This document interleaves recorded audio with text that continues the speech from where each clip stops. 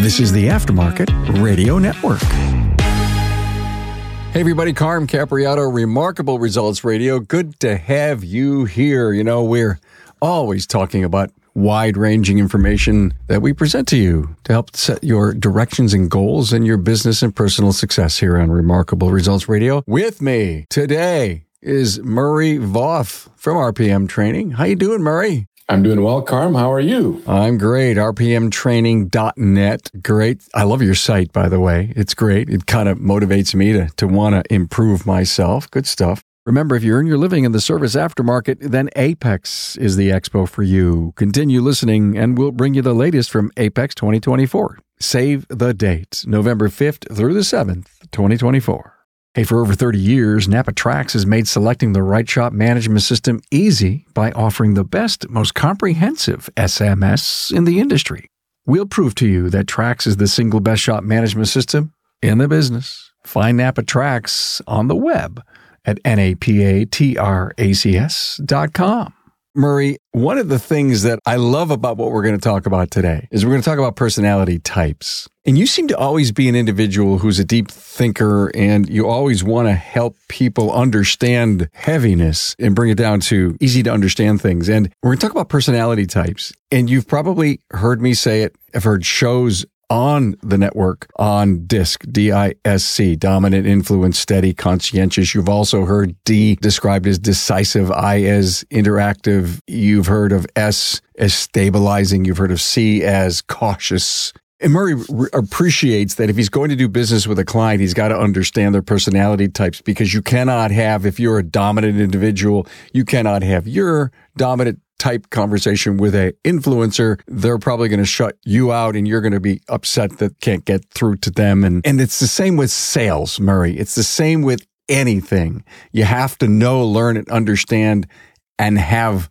the other person's conversation. But what Murray has done, which I think is brilliant, he has a brand new acronym. He's replacing DISC with a new acronym, and I'm going to let him give it to you. And I want you to listen to Murray's intake, his input, his change up on DISC. It's the same thing, but I love the way you're attacking it. Let's go. You're calling it, what's the acronym? The acronym is CASE, and I'm going to be making the case for CASE. CASE. We're talking about the controller, the analyzer, the socializer, and the entrepreneur. Like you, Carm, I have been DISC till the cows come home. I'm a high ID.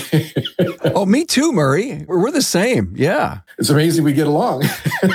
Well, I think we have mutual respect for each other. I think so, yes. I've been Myers-Briggs till the cows come home. And of course, there's all these derivatives that come from either Myers-Briggs or DISC or other research. There's the 4 communication styles. There's the colored hats that people may have gone through, the different, the blue, red, yellow hat type of a scenario. There's the big 5, which is sort of what establishment psychology, psychiatry people about the 5 personalities and stuff. But you said something about sales that I think is a good way to start this conversation, because there's this common thing called the Pareto principle, the 80-20 rule or the 20-80 rule, whichever, where 20% of your clients give you 80% of your business. And there's been all kinds of research into that number and why. And there's a lot of validity to understanding the Pareto principle. But from a sales standpoint, I talked to a guy years ago who talked about the 20% rule. And he talked about 5 personalities and not 4. And I don't remember all of them. But he said, basically, if you don't think about it, and you implied this, Carm, you talk to people who are like you. So if I'm a controller, and we'll expand on who these people are momentarily, I'm going to attract and talk to controllers. If I'm an analyzer, et cetera, et cetera. So guess what happens?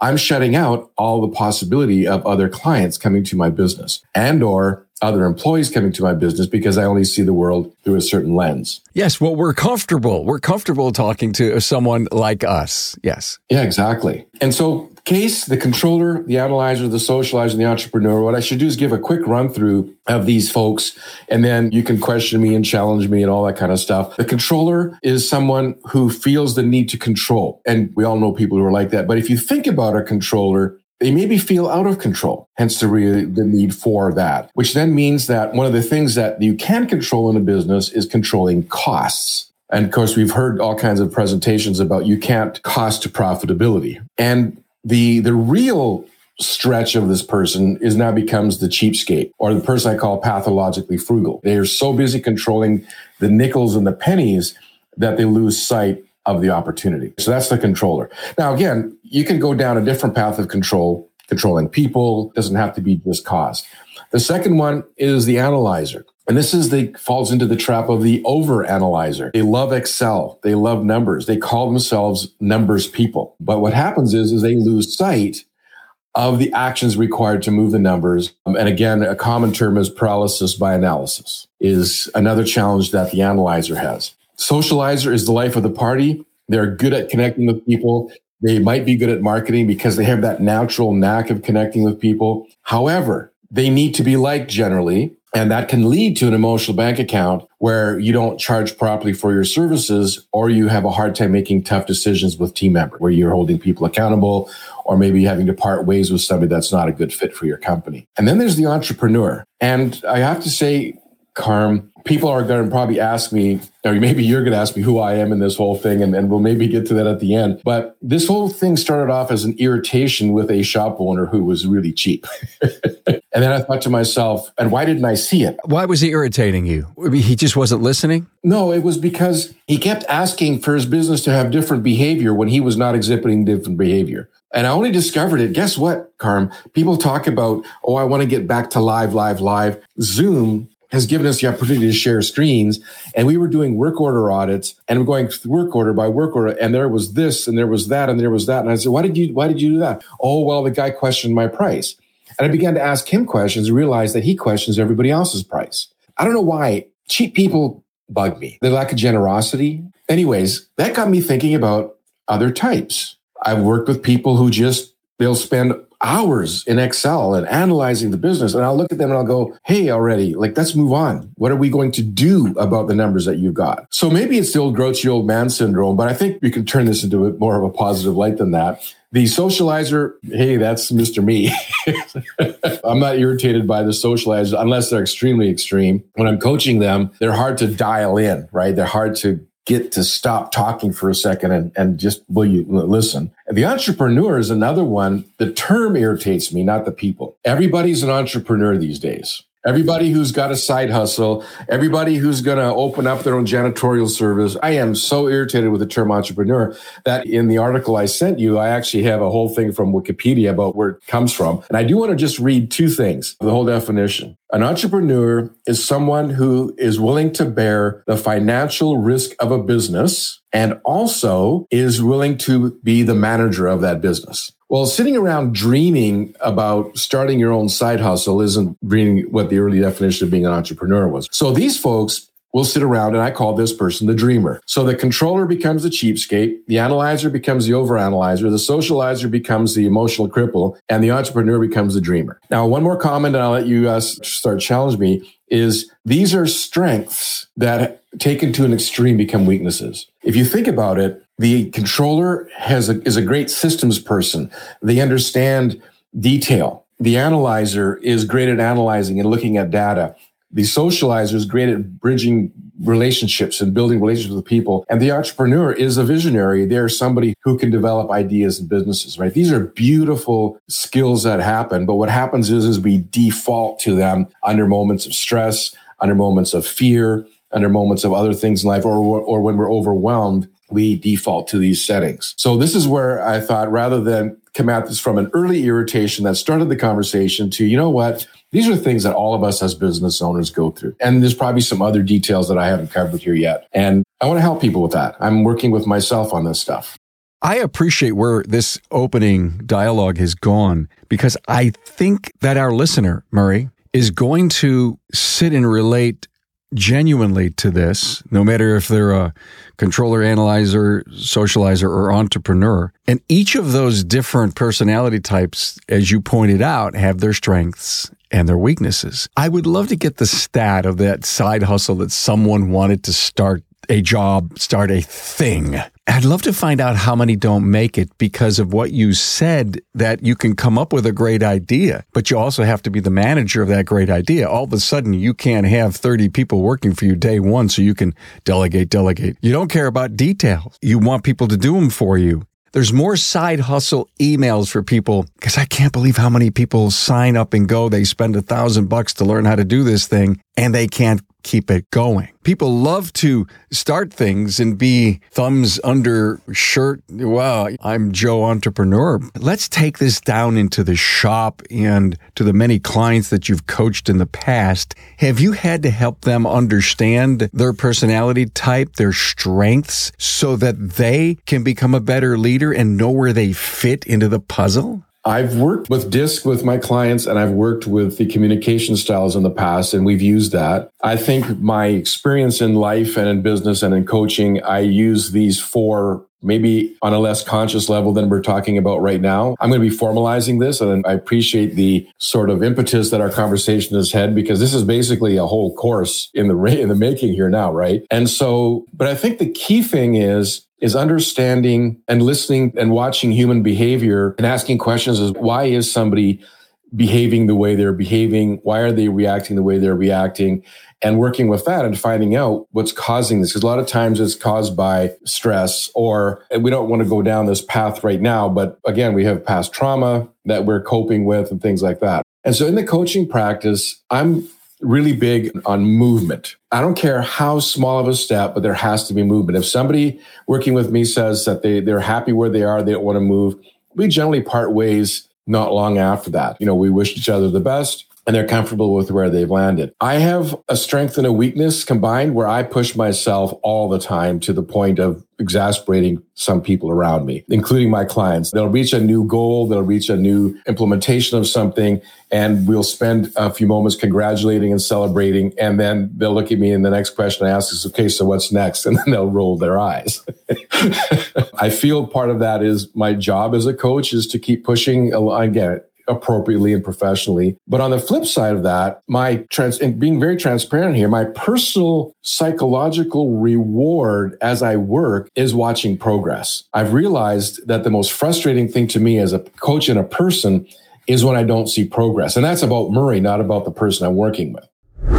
If you went to Apex 2023, then you realize the incredible commitment that Apex has to the service professional shop owner, technician, and service advisor. Joe's Garage is your place to hang out with 10 working bays and real live working conditions. Also, the best tech companies from tools and repair to management software had their latest and greatest on display and demonstrated for you. You also attended technical and business management training with the industry's best and brightest trainers, coaches, and teachers. Work is underway to make next year's Apex 2024 have even more product demos, trending training, marketing, and social media support to help you grow your career, sales, and profits. Remember, if you earn your living in the service aftermarket, then Apex is the expo for you. Continue listening, and we'll bring you the latest from Apex 2024. Save the date, November 5th through the 7th, 2024.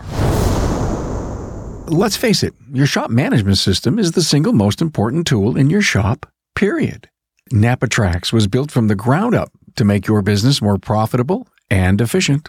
We provide an extensive set of tools to increase and track profitability in real time. NapaTrax offers the industry's best post-sale support, hands down, and we train your people on site. Yep, on site. And we offer remote refresher training 10 times a week, and customer support is open 6 days a week. Give us a call, visit the website, or join our Facebook community today to learn more. We'll prove to you that Trax is the single best shop management system in the business. NapaTrax is always customized and tailored for you, whether you're a one-man shop or a large multi-bay or multi-location company. After all, it's your shop, so it's your choice. Visit us on the web at NapaTrax, that's NapaTracs.com. I have disked myself upside down. I have actually an incredible textbook on disc. I have been trained by some really great disc people. I was trained on how to spot an individual's one of four personalities just by looking what they're wearing and how they hold themselves, which is really kind of a cool thing. But let's go back to your controller. Think of finance. Think of the individual who's managing your money, that's doing the books. If you give them a disc and they've got some high C, which is the disc test, they may be really good to put in that finance role. The analyzer, way back in the day, I was said, that's your best customer service person, because they love to fix things for people. And the socializer was, if you will, the influencer, but they're also planners and they're also great with sales. So you take a dominant individual who's the visionary and they want an integrator. A lot of times that I person or that socializer can sell it to the people and then say, hey, when we're all done and we get it, we're going to have a party. Yeah. And then the entrepreneur is the visionary, the leader, and I think you may have mentioned before, the dreamer. And so all of these roles that you're speaking to, all these personality types, have a purpose in everything we do. They do. Yes. And I think first thing to do is identify what our mixture is and celebrate them. I think what we need to do is see where we can use our gifts, if you want to call them, let's just work in the automotive aftermarket for now in our shops. And then I think the other part of it is recognizing when we begin to default to those in times of stress or in times of anxiety, right? When we default to things that we're comfortable with or that we want to go, even let's just use the word hide behind that whole process. So one of the things that I've been doing over the years that's kind of, I experiment, it's in development. And I know there's all kinds of tools like this out there. And there's some great things that are out there, but I use an acronym called SOAR with my coaching clients. And I used to formalize it. And now it's more of it's always in the back of my mind with myself and with my coaches. We have this sort of acronym behind, and it stands for a situation, outcome, action, and results. And I think maybe way back years ago, Carmen, one of our earliest podcasts together, I may have brought up this conversation, but I think it's time to revisit it. So what I get to my clients to do is, let's stop talking for a minute, because sometimes we're talking war stories or we're complaining or we're trying to process verbally what's going on. And, we all need to do some of that. So we stop for a minute and say, okay, so what is the situation? And I'm going to use an example of that was just one of my most beautiful experiences with this tool. And they said, everything points to the fact that we need a service advisor. The numbers point to it. The current staffing levels, the current stresses point that we need another service advisor. Okay, that's the situation. Now, prior to me bringing this SOAR method to that person or to that group, they had agreed that they were going to hire a service advisor. Month after month goes by and nothing is done. Nobody is hired. And I realized in the process of developing this SOAR is that they were stuck because they didn't know what the first step was. So first step is to talk about what would the outcome look like. And they were like, what do you mean? Well, imagine what a good outcome would be. Imagine the kind of person that would be in that desk, what kind of skills they would bring, what kind of experience they would bring. Do you want somebody new that you're going to train? Do you want somebody with some of experience? Do you want somebody with customer service background? What are you looking for, right? Imagine what that outcome would look like. So you and we documented that, wrote that down. And you know what that does to your brain is you go, oh, yeah, you know what? I can visualize this person being there. Then the next thing to do is work through the actions. So what's the first action? Well, we need to advertise. Do you have an advertisement? No, we don't. First action plan for that month was create an advertisement and publish it, wherever. I said, have you ever interviewed anybody? Well, it's been a long time and I'm not very good at it. Okay, so we spent some time in the next meeting on how to interview. So action plan there was to interview any responses. And then after that was to hire. So 3 months later, they had an advisor in place because they were overwhelmed by all the things that it takes to get that person. Because what happens is they begin to think of a new person coming in the door before they've even interviewed anybody. Like we tend to jump too far ahead of ourselves as human beings sometimes. And so here's another piece that I realized that this plays on is human motivation. And again, we talk about children and video games. This has been a topic, and it's been talked about even more and more recently since I first was reading about it. And what happens is why the kid wants another level is because of the dopamine hit. It's about us, the human brain rewards itself for a success. So guess what I discover with my clients? Did you write the ad? Yes. Dopamine hit. Did you publish the ad? Yes. Dopamine hit. Did you get some responses? Yes. Dopamine hit. Have you booked some interviews? Yes. Dopamine hit. So every single time you give yourself a little shot of dopamine, you feel better about the process, you feel stronger about the process, so that by the time you're interviewing that person, you're already on some building blocks of good mental conditioning of doing that whole piece. And then the last part of the acronym is the results. You circle back and whatever you decide will be your reporting process and go, what was the result? Did we publish the ad by this date? And so what I actually do with people is who's going to do it by which date, which goes back to some of the old SMART timelines, or I forget some of those other. You're also talking to me about accountability. I mean, as much as you're not doing it, Murray, you've helped wire the brain as to what the outcome, the expectations could be.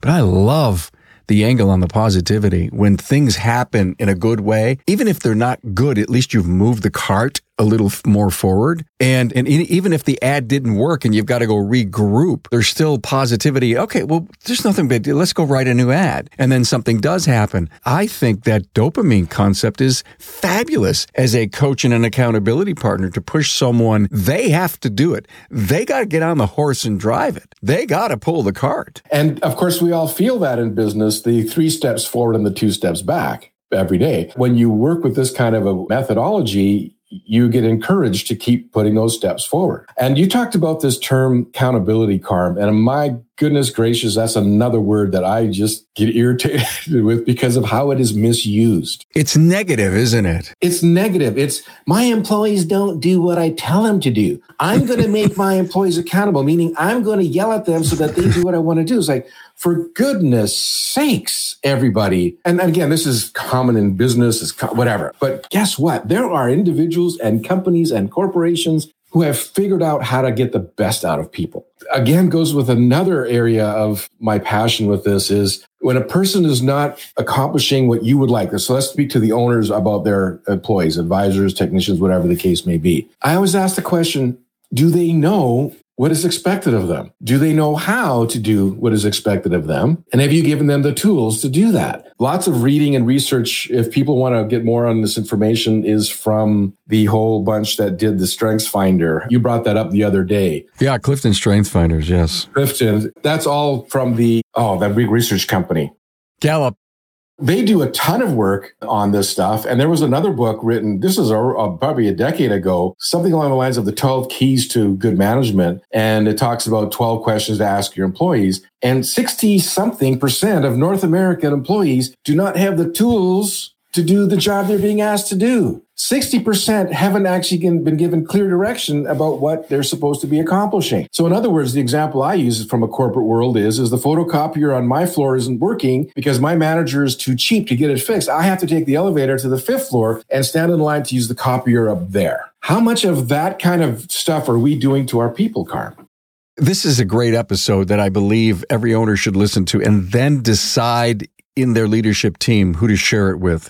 And if they've not done DISC, they've not done any kind of Strengths Finders testing, any kind of assessments, then they should start doing it and then ask themselves this question. If I give DISC to everyone in the company, we ask them to listen to this episode to really understand a little bit behind the scenes, because we're not asking you to go to a DISC seminar, but just to take the test, look at your results. Now we get together as a team in one of our meetings and we say, I would like to say that these are your different leanings, your personality types. Listen, I'm a high I, but I got D above the line, and we could get scientific if you want in how it all blends and works together. And I've got this thing called a corporate hook out of my chart that people have told me about. And you don't have to get technical. But the fact is, if you lean toward a D, an I, an S, or a C, we have to use this to learn this is why he answers like he does. This is why he's not receptive to some of your ideas. This is how we have to gel our company and build our culture, because now we're not just saying, wow, what an ass. We know why. Listen, you got to beta test this for me, okay? And then you got to come back on and says, listen, I got a shop owner that wants to come on and say, this blossomed his people's respect and caring for each other because now we know why we do what we do. Rewarding our people for the behaviors that we're looking for and challenging them to look at their peers, their coworkers and stuff and understanding them. And so you're helping me formulate another idea here. So I'm just going to need about a second and a half. Let's look at technicians. Let's say I have a technician who's a controller. they tend to look over the advisor's shoulder to see what's being booked in for the day today or for tomorrow. They don't like surprises of unexpected cars. So how could we help that technician who's trying to control the schedule? Maybe what we could do is communicate what's coming in tomorrow so that they can actually think about it tonight, right? So they can actually plan for this stuff, all right? Let's think about, we have a technician who's not identifying things on inspections the way we think they should be. And we understand that they're a very frugal person. They would make those wipers last a long time. Now, I've worked on controller now with both of those features. So let's talk about a technician who's a socializer, who's chatty, right? That kind of stuff like that. And maybe finding ways to help them understand how the rest of the world looks at them, but also maybe find ways to use that skill or that chattiness. And maybe, guess what? Maybe they're going to be a better advisor than they're going to be a technician. Because it could be that they're an average tech or below average tech and such a chatter. But we get so caught up in the fact that they talk so much, we don't realize that the reason why they're an average tech is because they're better at something else. Again, a client of mine, I don't remember the name of this assessment. It's another fairly expensive one he paid for. And the assessor said, put that technician on the front counter and do this with this person, do that with that person. And Trevor is just thrilled with the results that he's getting with his people. Let's go with the technician who is a entrepreneurial or the one that's the visionary or the dreamer. They're always the ones that talk about, they'll stop working and talk about, hey, if we move this piece of equipment here, and what if we did this? And hey, boss, what if we bought one of these? Well, you know what? Rather than get irritated about the fact that they're not working on cars, let's just say, hey, listen, if you don't mind, you work on cars for 7 hours of the day.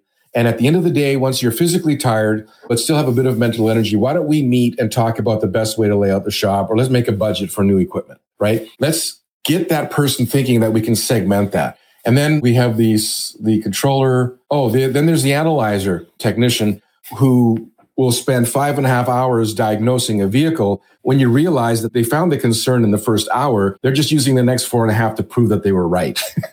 And so what we need to do is find out, why do they feel like they have to prove that they're right? Why can't they be confident in their initial assessment, or maybe even a secondary assessment at that point, an extra 2 minutes or 10 minutes to confirm that? Why are they the way they are? Which reminds me of a story from back in my day. I took on this apprentice. He was a second year. By the way, the Canadian system works, which means that they can do brakes, they can do undercar, mechanical oil changes, tires, all that kind of stuff, right? Pretty reasonable level of skill. Anyways, I noticed that every time he did a service, after he changed the oil and the filter and stuff, he would lift the car up again and inspect it, put it back down again. After he parked it outside, he would crawl underneath it again. And I said, hey, Josh, what's going on? And he said, well, I'm just checking for leaks. He was doing this after every maintenance service. My term for oil change, by the way, for those maybe who are new to me. Anyways, and I said, so I had a hunch. I said, you left the drain plug off at your previous job, didn't you? And you poured the oil in and you ran the vehicle and it ran on the ground and you blew the engine. He said, yeah, I did. So you never, ever want that to happen to you again, right? Yeah. I said, it's taking you a lot of time to do these services. I see you do your other work so quickly. You are skilled. You're a great contribution. He fits in perfect to the culture. I said, so we're going to do two things. I said, number one, here is the drain plug assortment and the drain plug gasket assortment. You are free to use these if you feel that drain plug needs to be replaced or the drain plug gasket needs to be replaced. You be the judge, right? Just put it on the work order so we charge the client for it.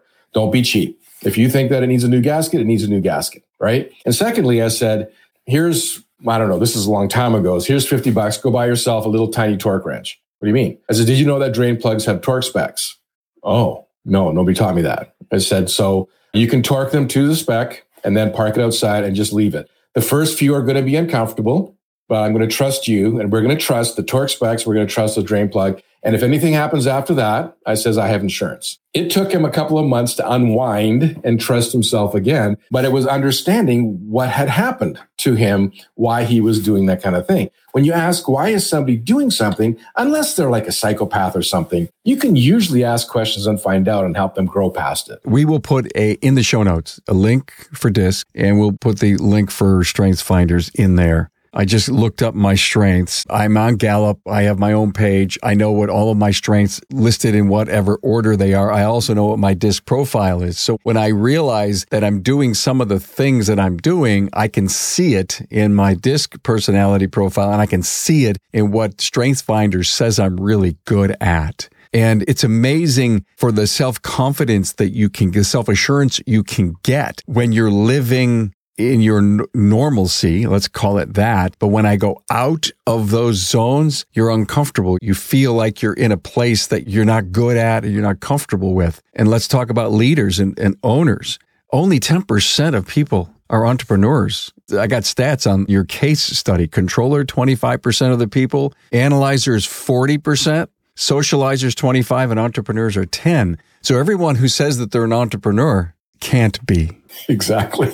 These are terms that we call ourselves, right? We pride ourselves in managing the pennies and the dimes if we're a controller. We pride ourselves in being able to analyze spreadsheets at a glance. We pride ourselves in being able to make friends quickly or to influence people quickly. We're proud of ourselves with the concept of entrepreneur that we have these great ideas. But again, then nothing happens, or the rubber doesn't meet the road, or don't have any movement, which then comes to a thought that I was thinking about when I was working on this stuff to prepare for today. A lot of this has to do with decision making. And I know there's writing about decision making.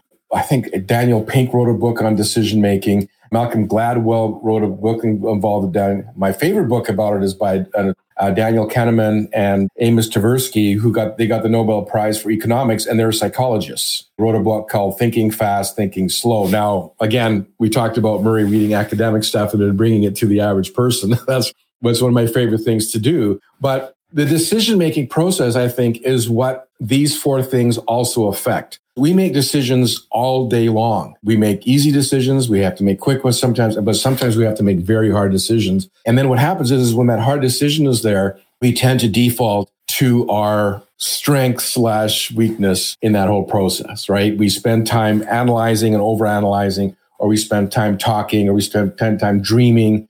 We spend time controlling something as opposed to making that decision. I find in general, I'm a pretty good decision maker. I think there's been a lot of mentors in my life, a lot of my reading. Have I made too quick of a decision sometimes and borne the brunt of it? Yes. But a lot of research shows that you're better off making a decision than no decision. I got to stop you for a moment and take this entire analysis to the husband and the wife or the significant other. And when I think about how this 50% divorce rate that I seem to hear too often, and again, I'm not the expert, I'm not the psychologist, and I'm not a marriage counselor, okay?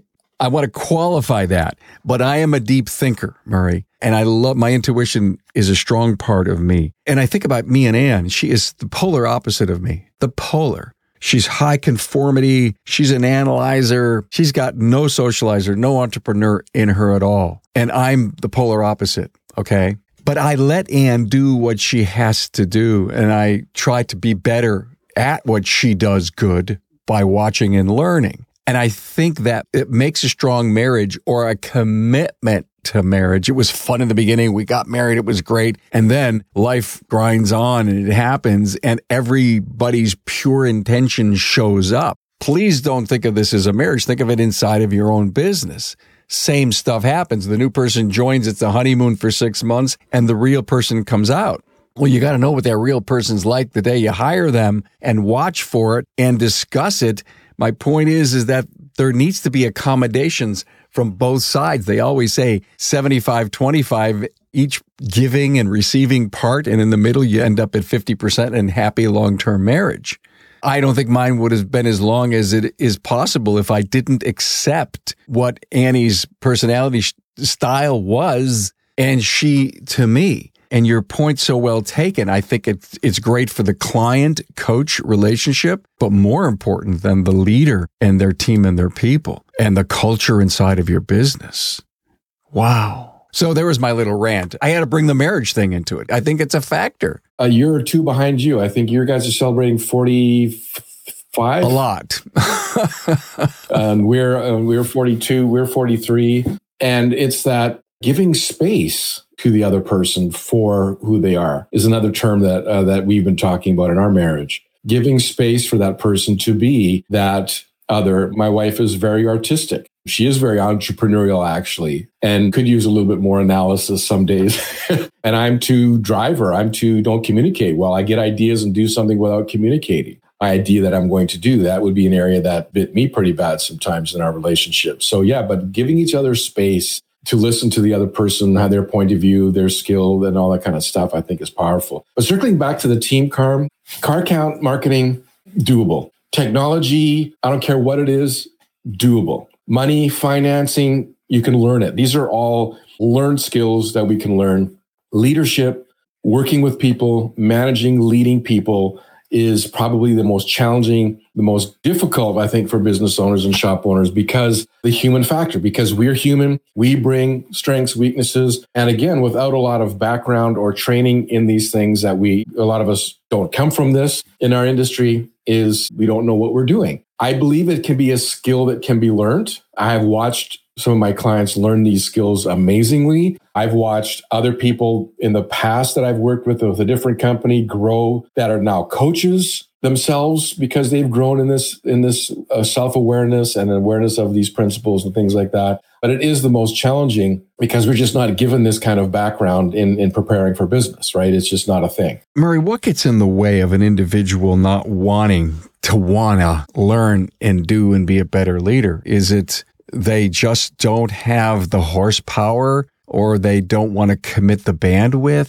I lean back to a book called Growth Mindset versus a Fixed Mindset. Carol Dweck, Dwerk, or maybe CK. She's an expert in this field. And that human beings, as we get older, through our school system, through our parenting, we either come out at a certain point with a growth mindset or we come out with a fixed mindset. And she uses examples of famous people in the book and talks about some people to give examples. And there's I don't know how much of an analysis is in there, but by reading the book, you can sort of find out where you're at. Fixed mindset people can learn to be growth mindset unless it's been entrenched so deeply or there's some very deep trauma that's got that locked in place. But if I can remember very quickly, somebody who has a fixed mindset, it is what it is. It can't change. I am who I am. Growth is not possible. It's not, they don't use the word I'm stuck. it is what it is. It's not possible to grow. If there's a problem, it's usually somebody else's fault because I can't change anything. So it's got to be somebody else's fault. Whereas a growth mindset is, what can I learn from my mistake? There's always more to learn. There's always new information that I don't know. And the idea that I can do that. And she doesn't use this exact language, but I use this example with my clients. She says, everybody is born with a growth mindset. And I say, so Carm, you have 2 children, right? Or 3? I don't remember. I think 2 for sure. 2. We have 3, right? We've all watched children learn how to walk, right? How many times did your kids fall when they were learning to walk? Bunches. Did they ever give up? Never. No, they're currently walking today. I saw Tracy walking at Apex. She never gave up. Inherently, biologically, we are a growth mindset, meaning that we are going to learn to walk. We are going to learn to look after it. Like we learn until poor parenting, bad emotional experiences, bad school experiences, whatever gets us to switch our brain off to the fact that we can't grow anymore and that we're kind of stuck that way. I find that's the biggest thing is the growth mindset. So that would be a fantastic book to read. And something that I'm reading and working on now, very recent in my world, is the concept of regret, and that we don't fear change as much as we actually fear regret. And again, this is something research done by this Daniel Kahneman has been working on that. And so when people hesitate to make a decision or to make a change, it's not so much they're afraid of the change. They're afraid that after they've made the change, they're going to regret that they did it. And somebody in their life is going to say to them, what were you thinking? They're so afraid of somebody saying, what were you thinking? And not accepting the fact that this could fail or not fail. All right, do me a favor, send it to me because I want to put it on our books page. Every time we talk about books, they're up on our books page. And most of the books you mentioned are there, remarkableresults.biz/books. But it's fabulous to hear that concept that we fear regret. And that holds us back from making these decisions because we're afraid of that feeling. That feeling is worse than most other feelings, apparently. All right, here's what I want to know. The phone rings, email comes in. It says, Murray, I've heard you, I've seen you. I love your website. Let's do business. I'm a shop owner, blah, blah, blah. You go through your whole thing. How soon do you find out if this individual is a growth or a fixed mindset? Did you ever try to work with fixed mindsets? In my previous role with another company, I did a lot because people were brought to us kicking and screaming in a way. In my world now, people choose me, I can choose them. I would say fixed mindsets pull away after a while. I don't have to say or do much. They just pull away. I find it hard my relator, my socializer finds it hard, and it's hard to take, you want to take that personally that I couldn't help this person. But in a couple of cases that come to mind, the fixed mindset was so entrenched and so tough It just has to be what it's going to be now. Did they find some low-hanging fruit that made their lives a little bit better, a bit more profitable? Yes, they did. Within their comfort level, I thought it was good.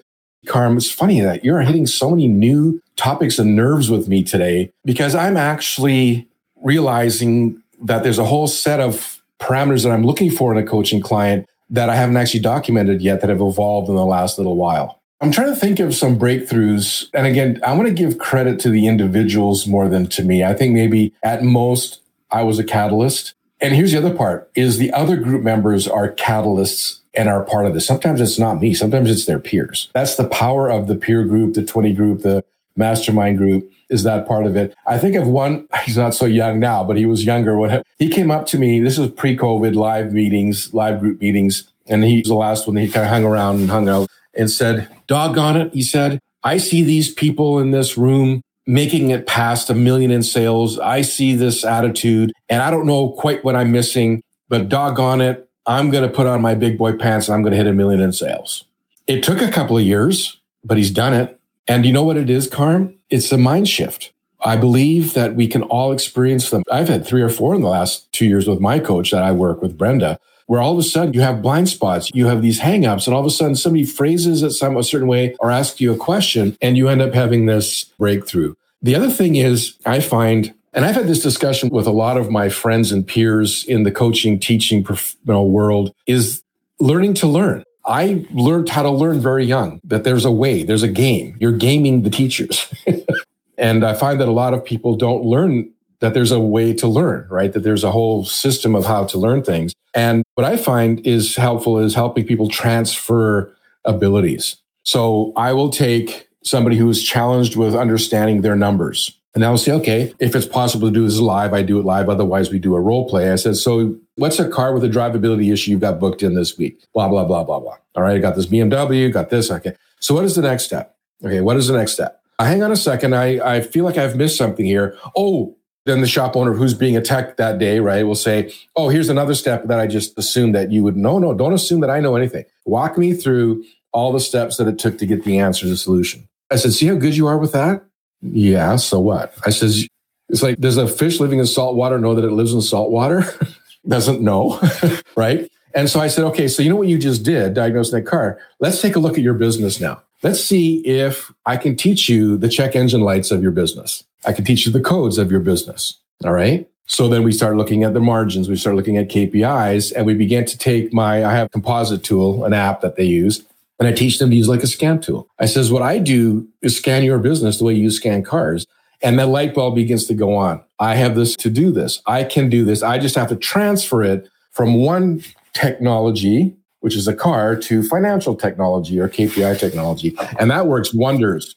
It's brilliant stuff. Thank you. I mean, I think we could go on for 2 hours because we started with personality types and now we're talking about learning how to learn. Okay, do me a favor. Beta test my idea on everybody takes strengths finders, everybody takes DISC. We get together as a team, put them up on the wall so we all know what we do, why we do what we do, and let's congeal it. Let's make this institution we call our business of peoples and personalities. It's the big harvest, Thanksgiving harvest of fruits and vegetables and dinner, and it's a cornucopia. Sorry, I went off the deep end there. It's almost Thanksgiving in your country, right? Got another couple of weeks.